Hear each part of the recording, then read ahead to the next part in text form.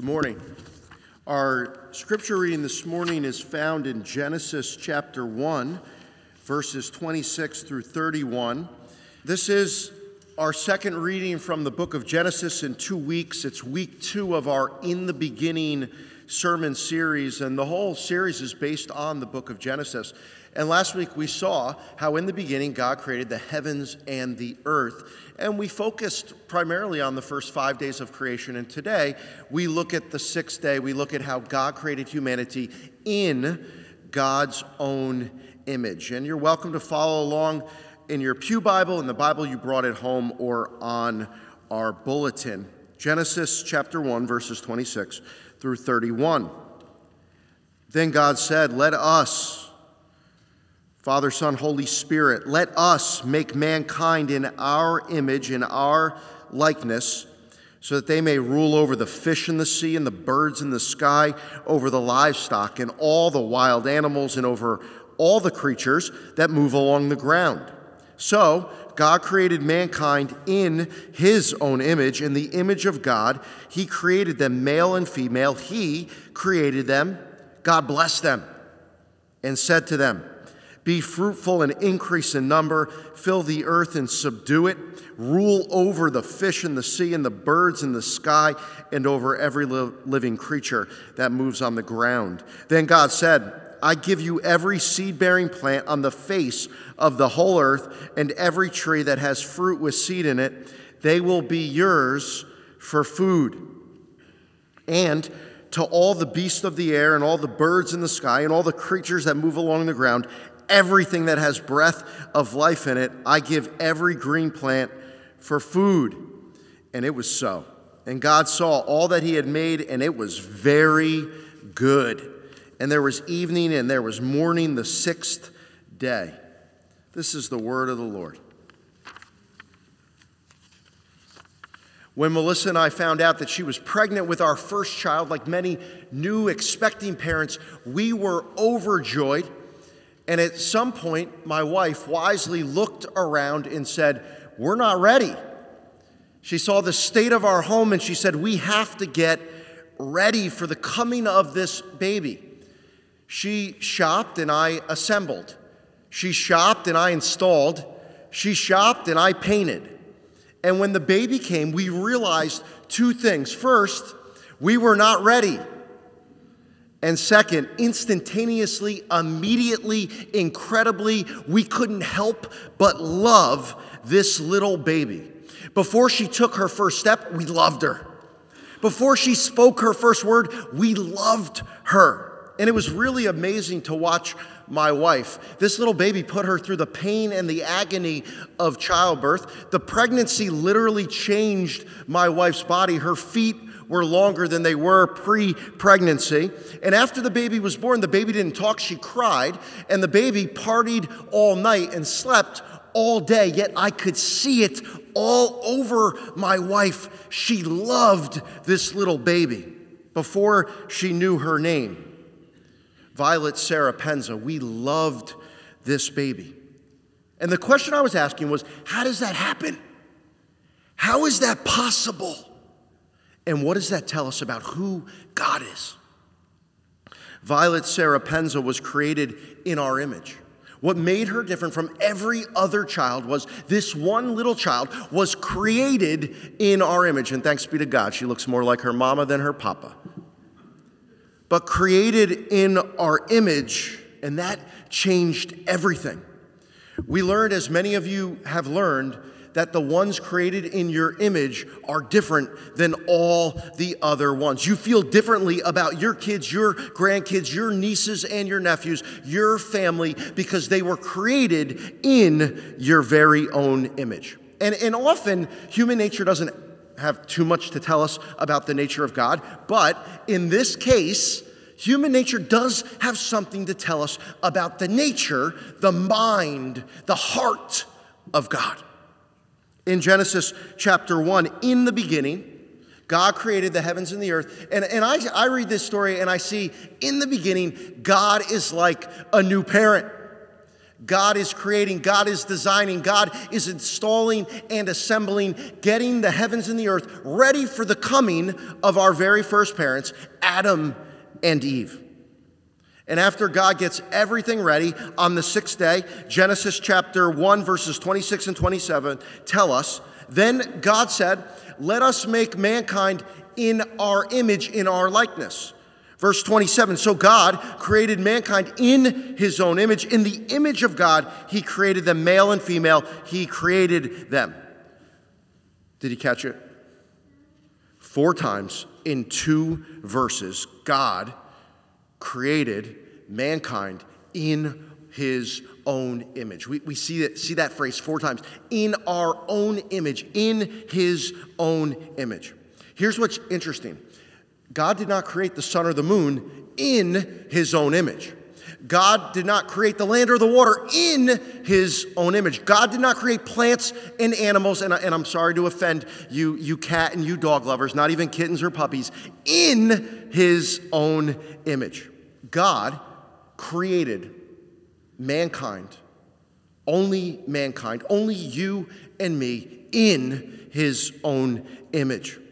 This is why theologians call the 6th day the climax, the culmination, the crowning point of all of creation, because God created human beings in his own image. The only thing on earth that carries the image of God are human beings.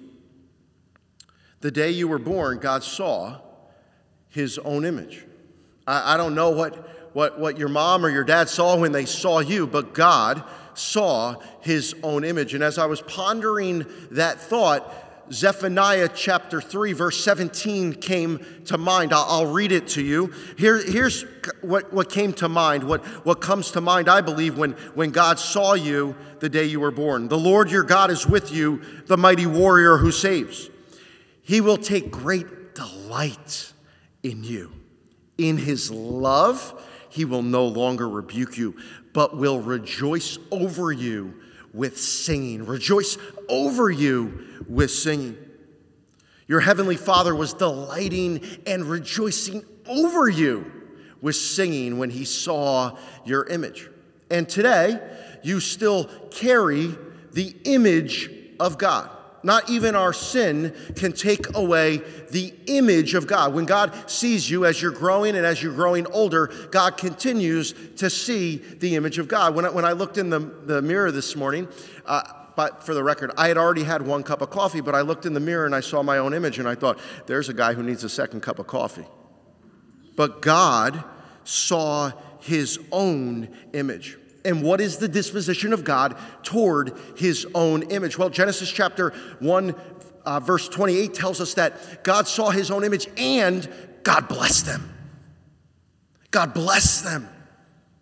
Human nature has something to tell us about the nature of God. God's disposition toward his own image is to love and to bless. And we are far from perfect people, right? I think we can all agree that there are no perfect people.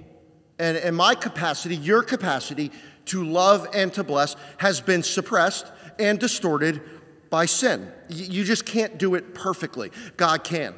God's love remains pure, perfect, and true. And here's what Jesus says in the Sermon on the Mount about the disposition of the heart of God the Father. This is Matthew chapter 7, verses 9 through 11.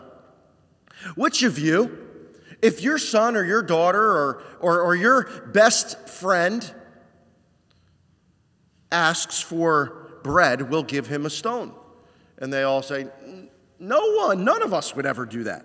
Or if he asks for a fish, we'll give him a steak. None of us would ever do that. If you then, who are evil, you then who have been suppressed, distorted, touched by sin, know how to give good gifts to your children, then how much more will your Father in heaven give good gifts to those who ask him? How do you think God relates to human beings? How do you think God relates to you? See, the reality is our image of God has been shaped by our image of those who are in authority in our lives. There's just so many studies that show the way that you picture God is often the way that you picture parents, grandparents, and bosses, the authority figures in your lives. And as a result, if you didn't have the greatest experience growing up, or you suffered some sort of trauma in your life, you may attribute the image of those who are in authority and the way they treated you to your image of God. God, the angry tyrant. God, the neglectful, too busy with more important things type of parent. And Jesus says, God is Father. God sees his image in you. God sees you. God delights in you. God sings over you. God's disposition toward you is to love and to bless. You see that? So it's going to take Moses all of one chapter to restore your flawed image of yourself and your flawed image of God, because you have been created in his very image. So when God saw you this morning, when you look in the mirror, what God saw was someone he loves. That's just what I want you to understand today. You might have a hard time loving you. You might have a hard time loving those made in your image, or specific people in your life, in your world. And when God sees that very person, when God sees you, God sees someone he loves. Let me get a little bit more, in your face here. When God sees the person who cut you off on the Merritt Parkway, God sees someone he loves.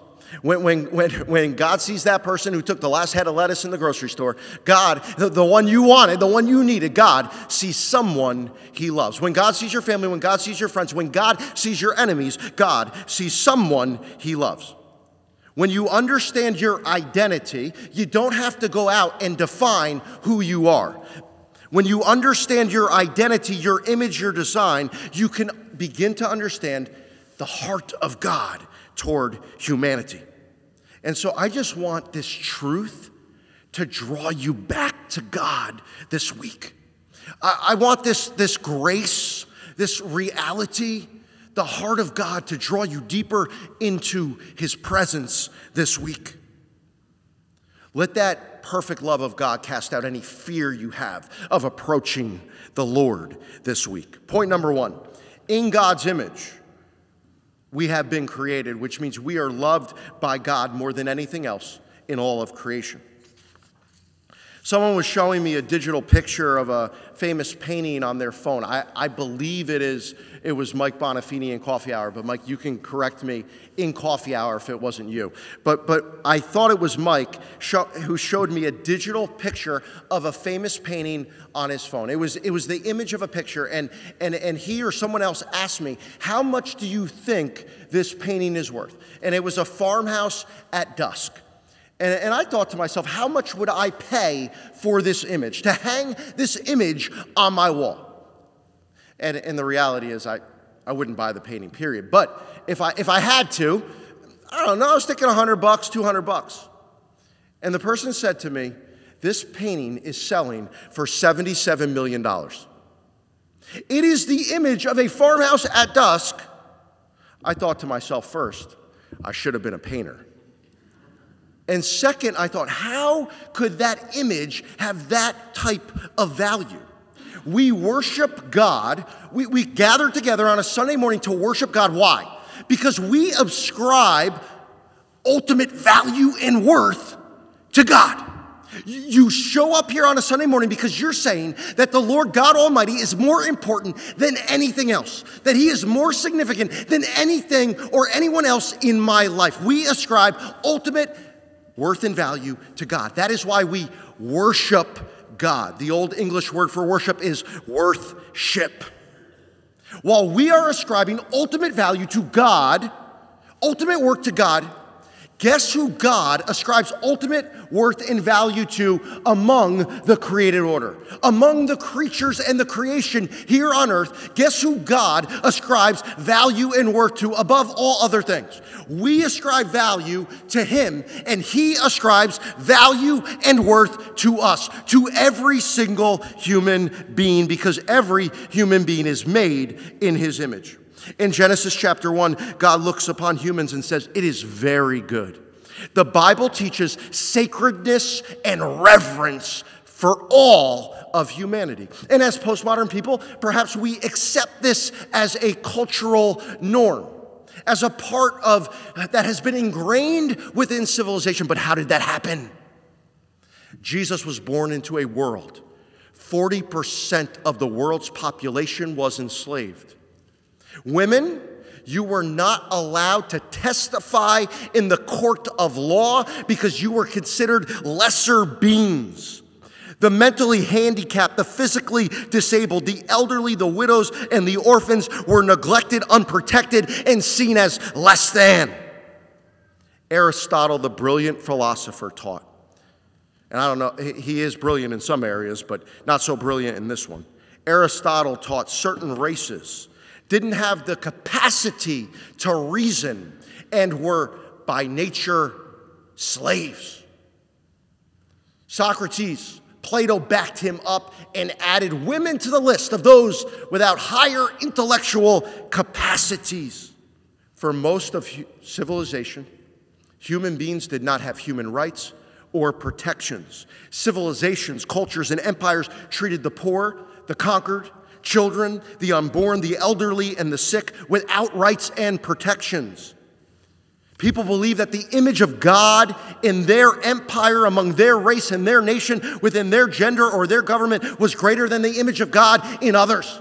That in somehow, some way, they were better. They were more than, they had more worth and value than others. And it was into this world Jesus Christ was born. It was into this world Christianity was born. And Jesus said what no one else was saying. See, we take it for granted today, right? Because Christ has influenced our society. But just understand this. What Christ taught was revolutionary. When Christ opened up the scrolls to Isaiah, the prophet Isaiah, and quoted Isaiah in Luke chapter 4, he said it was his mission to proclaim good news to thee. We're at the traditional service, so I have people who are mouthing to me. They've been in church for a long time. They're mouthing to me, the people group. Good news to the poor. No one was saying good news to the poor, only Christ. It was his mission to bind up the brokenhearted, bind up the widows and the orphans, those who were overlooked and neglected by society. It was his mission to set the captives free, the slaves free. That kind of talk would get you killed. It was his mission to heal the sick. It was his mission to feed the hungry. It is the Christian doctrine of the image of God and the teachings and the ministry of Jesus Christ that has changed our civilization. As Christians, we stand in direct opposition to the doctrine that we are simply a jumble of atoms and molecules, that we are only evolved beasts, that we are only apes. No. We stand with Moses, we stand with Christ, and we say every human being has been created in the image of God. What has become foundational for society is a biblical truth that we could stand on. It's forced us as Christians to treat people, all people, differently in the image of God. And you can see it throughout our nation's history. When you look at the top 10 hospitals, Google this when you get home. The top 10 hospitals in this nation were founded by Christians. 9 out of 10 were founded by Christians. New York, I'm going to give you an easy one. Well, New York Presbyterian, founded by Christians. Mayo Clinic, Johns Hopkins, founded by Christians. I can go on and on. St. Luke's and St. Mary's and St. Vincent's, wherever you find yourself, founded by Christians. Who started the first public schools and universities? Oxford, Harvard, Princeton, founded by Christians. Who led the movement of the abolition of slavery? Harriet Tubman, Frederick Douglass, William Wilberforce. They were all Christians. And who led the women's suffrage movement? The civil rights movement. A Christian minister led the civil rights movement. His name was Dr. Martin Luther King Jr. This is what Dr. Martin Luther King wrote in his sermon, The American Dream. The concept of the image of God is that idea that all men, all people have within that God-injected image. We have an ability to fellowship with God. This gives every human being a uniqueness, a worth that gives dignity. We must not forget this as a nation.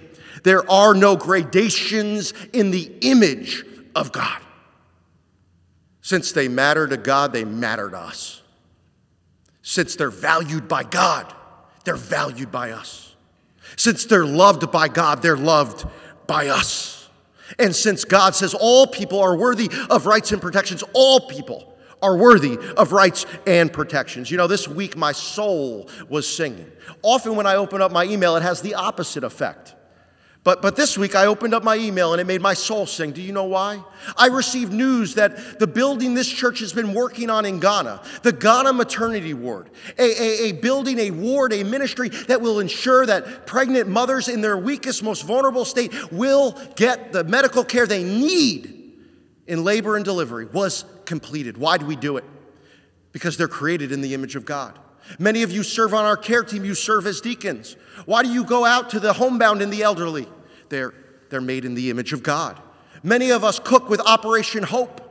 We volunteer at the food pantry. We purchase and pack thousands of meals every Thanksgiving. Why do we do it? Because they're made in the image of God. They're valuable to God. They're valuable to us. They matter to God. They matter to us. You know the joke. There's the man who goes to the town hall meeting and he complains that the local residents are all being treated as beasts. And then he goes to his science meeting and he confirms with all those around the table, we're only beasts. As Christians, we say, no. We have souls. We're made in the image of God. We're so much more. The ministry of Christ, the doctrine of the image of God, forces us to honor the image of God in others. Last brief point. Everybody ready for the last point? Oh, man, that's great. People perked up. They moved. All right, you ready? You need a yawn? Let's go. We got one more point. It's a good point. This is the last brief point. And this is very self-explanatory. So I'm just reminding you. I'm not telling you. An image of anything reflects something or someone. Right? You know that. An image of anything reflects something or someone else. So you were created in the image of God. Who are you created to reflect? You're created in the image of Father, Son, and Holy Spirit. So what does that mean? You're meant to mirror, you're meant to reflect who? I want to move on, but I only had one person say it. I know it's obvious, and I know we're in the traditional service, we don't talk, but I like when you talk to me. I'm a people person. So you were created to reflect the image of God. Hallelujah. The clearest image of God, the clearest image of God is Jesus Christ. We hear throughout the New Testament that Jesus is the image of the invisible God. So you know that you're mirroring, that you're reflecting the image of God in your world, in your household, in your offices, wherever God is sending you, when you are reflecting and mirroring the character and the behaviors of none other than Jesus Christ, the Son of God. A few days after our most recent snowstorm, I have to say I'm happy that we at least got one day of snow. This is year 3 for my family here, and it really hadn't snowed the first 2 years, so it was great. It snowed this winter, and we had that one day, and I remember going into my son's room. He's 3 years old, and little Benny, I pull up the shades. I'm excited because it's snowing. I'm ready to play with my kids because it's a snow day. I pull up the shades, I flip them up, just like my parents used to do to me, and he's only 3, but I was already annoying this kid. He is saying, "Daddy, no, it's too bright. Close the shades, it's too bright." Well, it was so bright because of the sun reflecting off of the snow. And later that day or later that week, I can't remember if I was having breakfast or lunch. I think it was lunch. I sat down in our dining room, a room that we rarely use, but I use during the winter. Why? Because it's the room that the sun pours into. It's the room that's warmer than any other room, and it's lighter than any other room. And in the winter, it's dark, and so it's nice to be in a light room. Well, this day, as I was sitting in this room, it was lighter than normal because the sun is reflecting off of the snow. And as I sit down, I catch the sun off of the mirror in the dining room right in my eyes. And it's so bright, it's almost blinding. And it got me thinking about our mission to mirror or reflect Jesus Christ to the world. And one of the things I understood is that as long as the lights are out in the room, the mirror is incapable of reflecting light. Mirrors cannot produce their own lights. The only way that a mirror can produce any type of light is if you put the mirror in the light. The mirror needs a source of light in order to reflect the source. To reflect light to the world. Psalm 16, David says, "I always place the Lord before me." So if you think about David as a mirror and you think about the Lord, David would place himself in the light. David would place himself in the presence of holiness through worship, through prayer, through fasting, through donation, through devotion to the Lord. And he was able to shine that light. And so if you are serious about living into your identity, which is also your destiny as the image of God, as one created to reflect the glory of God, the character of God to the world, the very personality of Jesus Christ and the concern of Christ to others, then you have to be willing to place yourself in the presence of the Lord. And I see a group of people who are willing. You are willing because you're here today. I know you're willing because you made it out of bed. On this cold morning, you're placing yourself before the Lord. And in his presence, we become more like him. That's how we do it. So I want to encourage you. It's Lent. I want to encourage you to place yourself before the Lord. That might mean as an individual, right? Taking your Lent devotionals, the ones that we've been giving to you to use daily. It might mean joining a small group, getting into a small group and studying God's word. You're placing the Lord before you. It means attending worship. It means serving. Those are all ways that we place the Lord before us and reflect his light to the world. So what does it mean to be made in the image of God? It means God loves people more than anything else in all of creation. It means that God values people more than anything else in all of creation. And it means that all people, you and me, are created to mirror, to reflect God's image to the world. Your identity as God's own image leads you back to the heart of God. Your identity as God's own image gives you a heart for all people. Your identity leads you back into God's purpose for your life. You are created in the image of God, blessed by God, to be a blessing to all of creation. May it be so. And all God's image bearers say together, Amen.